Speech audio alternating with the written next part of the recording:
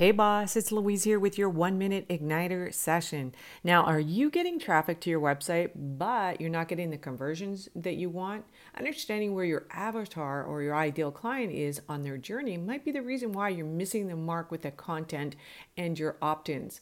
Now, as creative people, we tend to skip the strategy part of our business. It's that 10,000-foot view of your business that helps you create content that really resonates with your avatar at the stage that they're in. So, first, let's start with the 4 stages. And today, we'll talk just about the awareness stage. This is where you will be positioning your brand.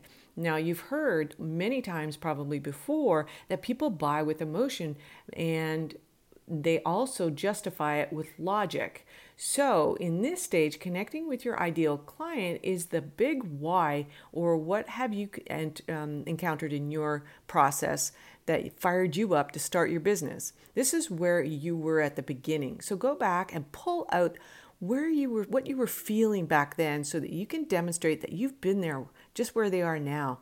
How are you going to make their life better? To get my free brand igniter kit, all you have to do is go to louisecorville.com, and it's going to be in the resource section.